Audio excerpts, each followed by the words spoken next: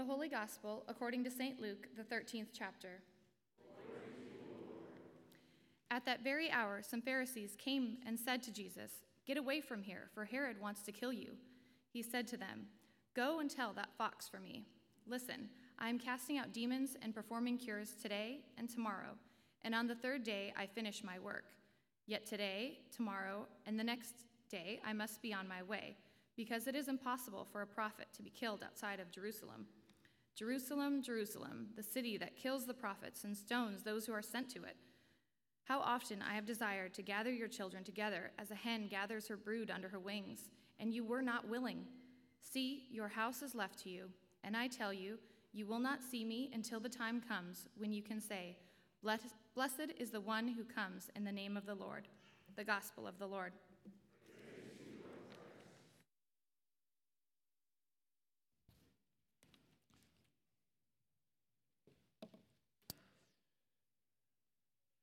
There's a common theme in our readings for today, and both of them, they both center around a lament.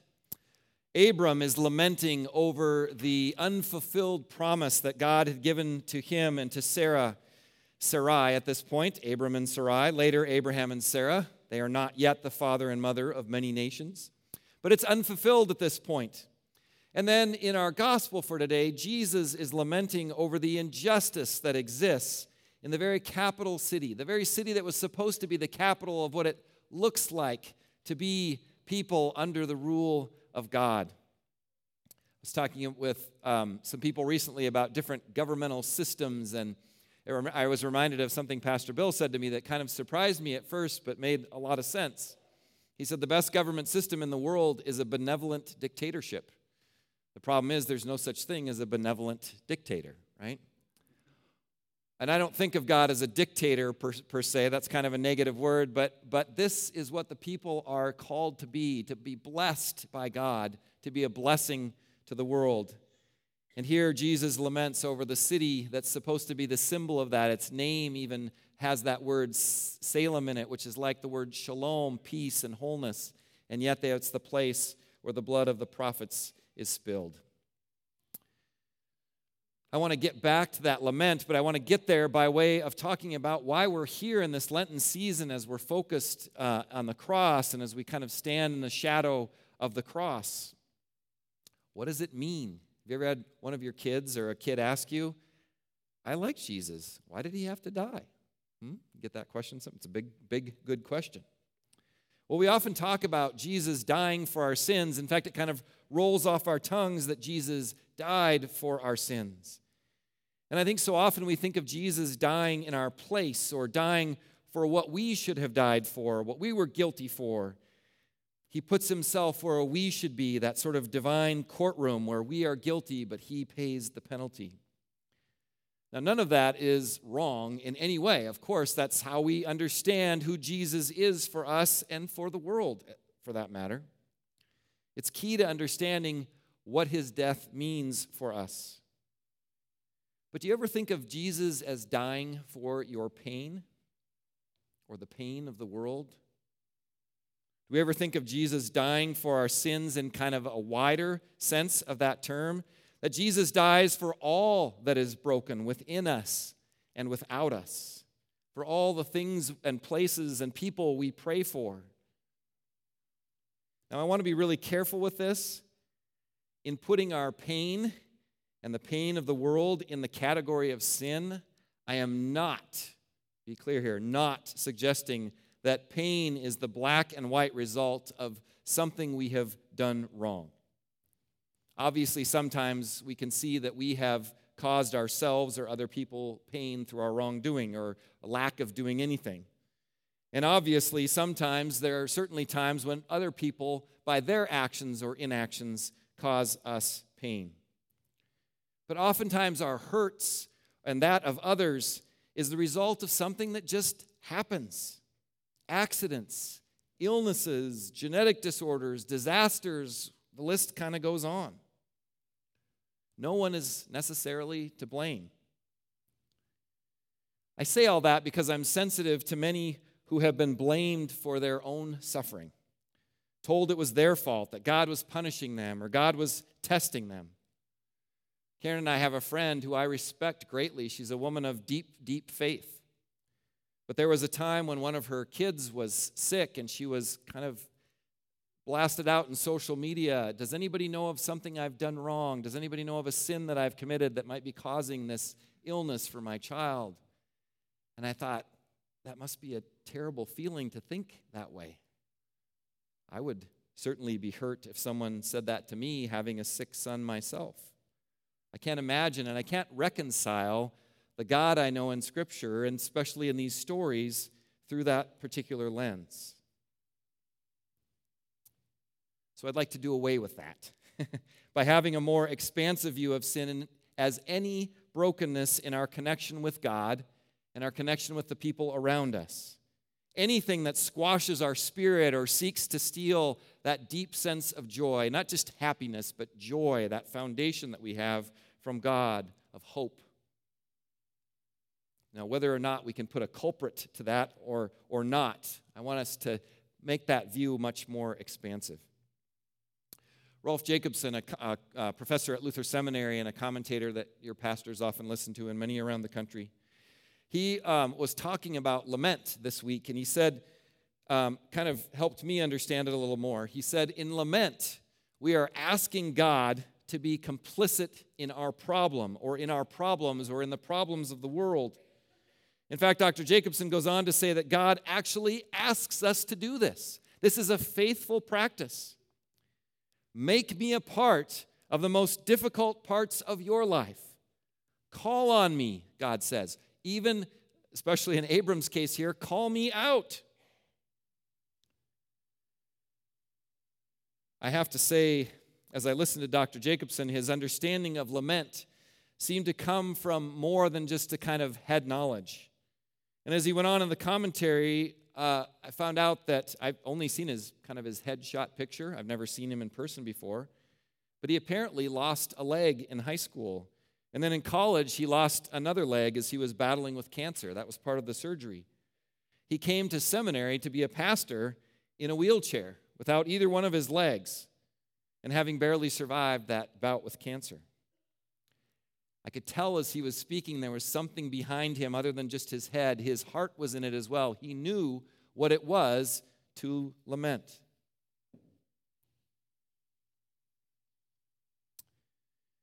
Well, the pastor who will be here leading our lay school in May 18th, I think it is, coming up, was sitting, he comes to the text study that we pastors do, kind of in conversation about the readings for that Sunday. And we got to talking about lament, and we got to talking about suffering, and he said for him that beautiful image that Jesus gives us at the end of this lament, this image of protection, of God covering us like a mother hen covers her brood. He said he loved that image, and that was what he was going to kind of focus on in his sermon for Sunday. And so I said to him, that all sounds great, but let me be the devil's advocate here. Now that, as I'm told, the devil doesn't actually need an advocate, right? Got plenty of advocates already. But I said, well, what about those who don't feel protected? What about those who are suffering, those who feel vulnerable, those who look at the world and say, how can there be a good and gracious God if the world is like this? And I don't think I'll soon forget his answer. He said something kind of interesting, and I'm paraphrasing it here, but he said, I don't have an answering for all the suffering in the world. But he said to dwell in some logical debate about suffering misses the point. It's not that we can't do that in conversation, but it's not the point here in a sermon on Sunday. People often say they don't believe because there is too much suffering in the world, but suffering shows us the very need for belief. In other words, looking at the world and deciding, oh, it's too broken, it's too evil, it's too violent, it's too selfish for there to be a God is an increasingly common thing in our culture. It's a common conclusion that I hear all the time. And we can knock ourselves out asking why suffering happens. But maybe a more helpful exercise is to simply agree that suffering does happen. Duh, how can you disagree with that? And because it does, we can see the profound need for God and God's profound impact of giving life out of death. And in these stories of lament, one on God's unfulfilled promise and the other on humanity's violence against the truth tellers, ultimately Jesus himself. In those stories, we can actually see God and God alone answering the call to engage. Almost anyone will be with you when things are great, right? Yeah, exactly. I'll take that as an amen.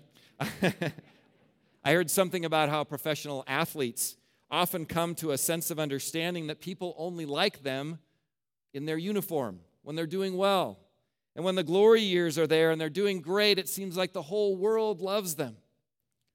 But once they've kind of hit the downslide, they get hurt, an injury, something like that, maybe they stand up for themselves or they're just aging, all of a sudden that love goes away, and there's a real problem with professional athletes and depression because of this. God doesn't do that for us, to us. God sees the worth in us no matter what. When Abram cries out to God, you haven't fulfilled this promise. I don't have an heir, as you said I would.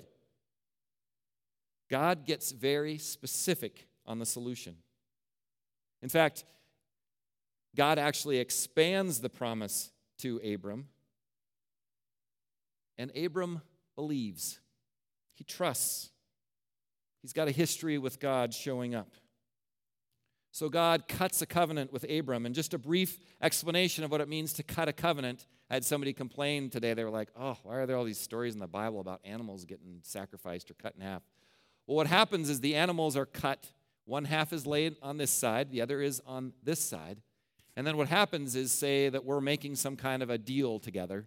We would together walk between those animals cut in half to say very clearly, if I violate this contract, this covenant with you, may the same thing happen to me that has happened to these animals. We still say this, cut a contract, cut a deal, all that kind of stuff. It comes from this sense of covenant in the Scriptures. But here's what's fascinating. Did you notice in the story that when God cuts a covenant with Abram, Abram falls into a deep sleep? And so when it comes time for that contract to be fulfilled, that covenant to be cut, it is only God in the fire pot and the flame that walks through the cut animals. In other words, what God is saying to Abram is, I will be the one who will be responsible for the fulfillment of this promise. It stands alone with me. I take on the consequences. That's like putting your house up for sale and finding the person with the worst credit in Kitsap County, right? And then saying to them, hey, I tell you what, let's just leave the banks out of this. Let's leave all the paperwork out of this. Here's what I'm going to sell you my house for. You just pay me every month. I'm sure you'll do it. It'll be fine, right? We'll just shake hands on it. No witnesses. And if you miss a payment here, there, or everywhere, I'll just pay it for you. How's that sound? Anybody want to do that one with one of their best assets? Probably. You do? Okay. I want to come see you later. We wouldn't do that, but that's kind of what God does with Abraham. God says, I will take it on. I will do it.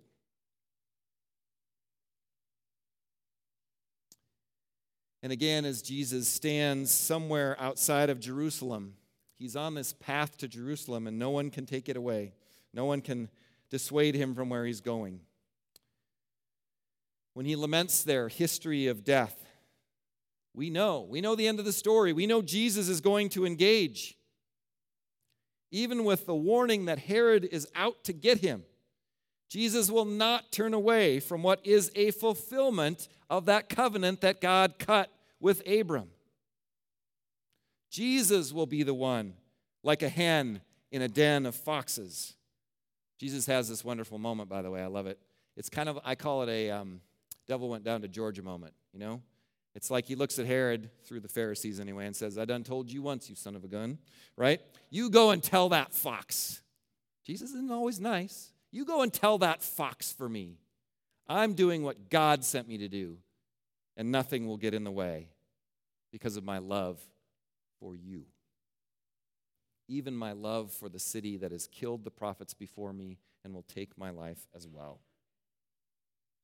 There's a famous story, I bet a lot of you have heard of it, of this charred chicken that was found, right? It went with a Yellowstone fire or something like that. They found this chicken, and this guy was kind of like, oh, that's gross, and he gave it a little kick, and as he kicked the chicken, all these little chicks came out, right? That the mother hen had protected them from the fire. It's a beautiful story. You can share it. You can hold on to it. It's actually not true. It didn't actually happen in that way, but it's a really cool story, and somebody told me that chickens will do this kind of thing. They will protect their brood. But in the interest of nature stories, there is a spider. I didn't talk about snakes on St. Patrick's Day, but I am going to talk about spiders. There's a spider, and if you know spiders or have seen Charlotte's Web, you know that spiders will they'll lay their eggs and then they'll die, and the young will kind of fend for themselves and fly away and all that kind of stuff. They don't actually talk. That's different in Charlotte's Web, but they'll fly off and be on their own. But there's one breed of spider that doesn't do that. It actually lays its eggs and puts them on its back. And as the little spiderlings hatch, they live on the mother's back, at least for a while. And what's interesting is if there's a shortage of food and it looks like the spiderlings might die, the mother will actually inject herself with what she puts into flies and bugs and things like that, will inject herself and liquefy her own body so that the spiderlings will have something to eat. Somebody was grossed out by that story at the first service. Sorry. But it's kind of a cool image to think about. That's the sense of what Jesus is saying. How long I've wanted to gather you and to protect you. And as his arms are spread out like that mother hen, indeed, that is exactly what will happen. I can't explain suffering, but I can lament. God actually calls me to do it when the time comes. I can't promise it will get better, but I can get perspective. I can know that God knows suffering inside and out, and that God invites me to call on God to be complicit in my pain and in the pain of the world. And here I can promise that God will show up. And in itself, to me at least, that's a relief. But we also know that as suffering continues for us and for the world, the wings of our Mother God extend not just into the now, but into the eternal future of hope, where there will be no more war, there will be no more suffering, there will be no more sickness or hardship or crying or pain.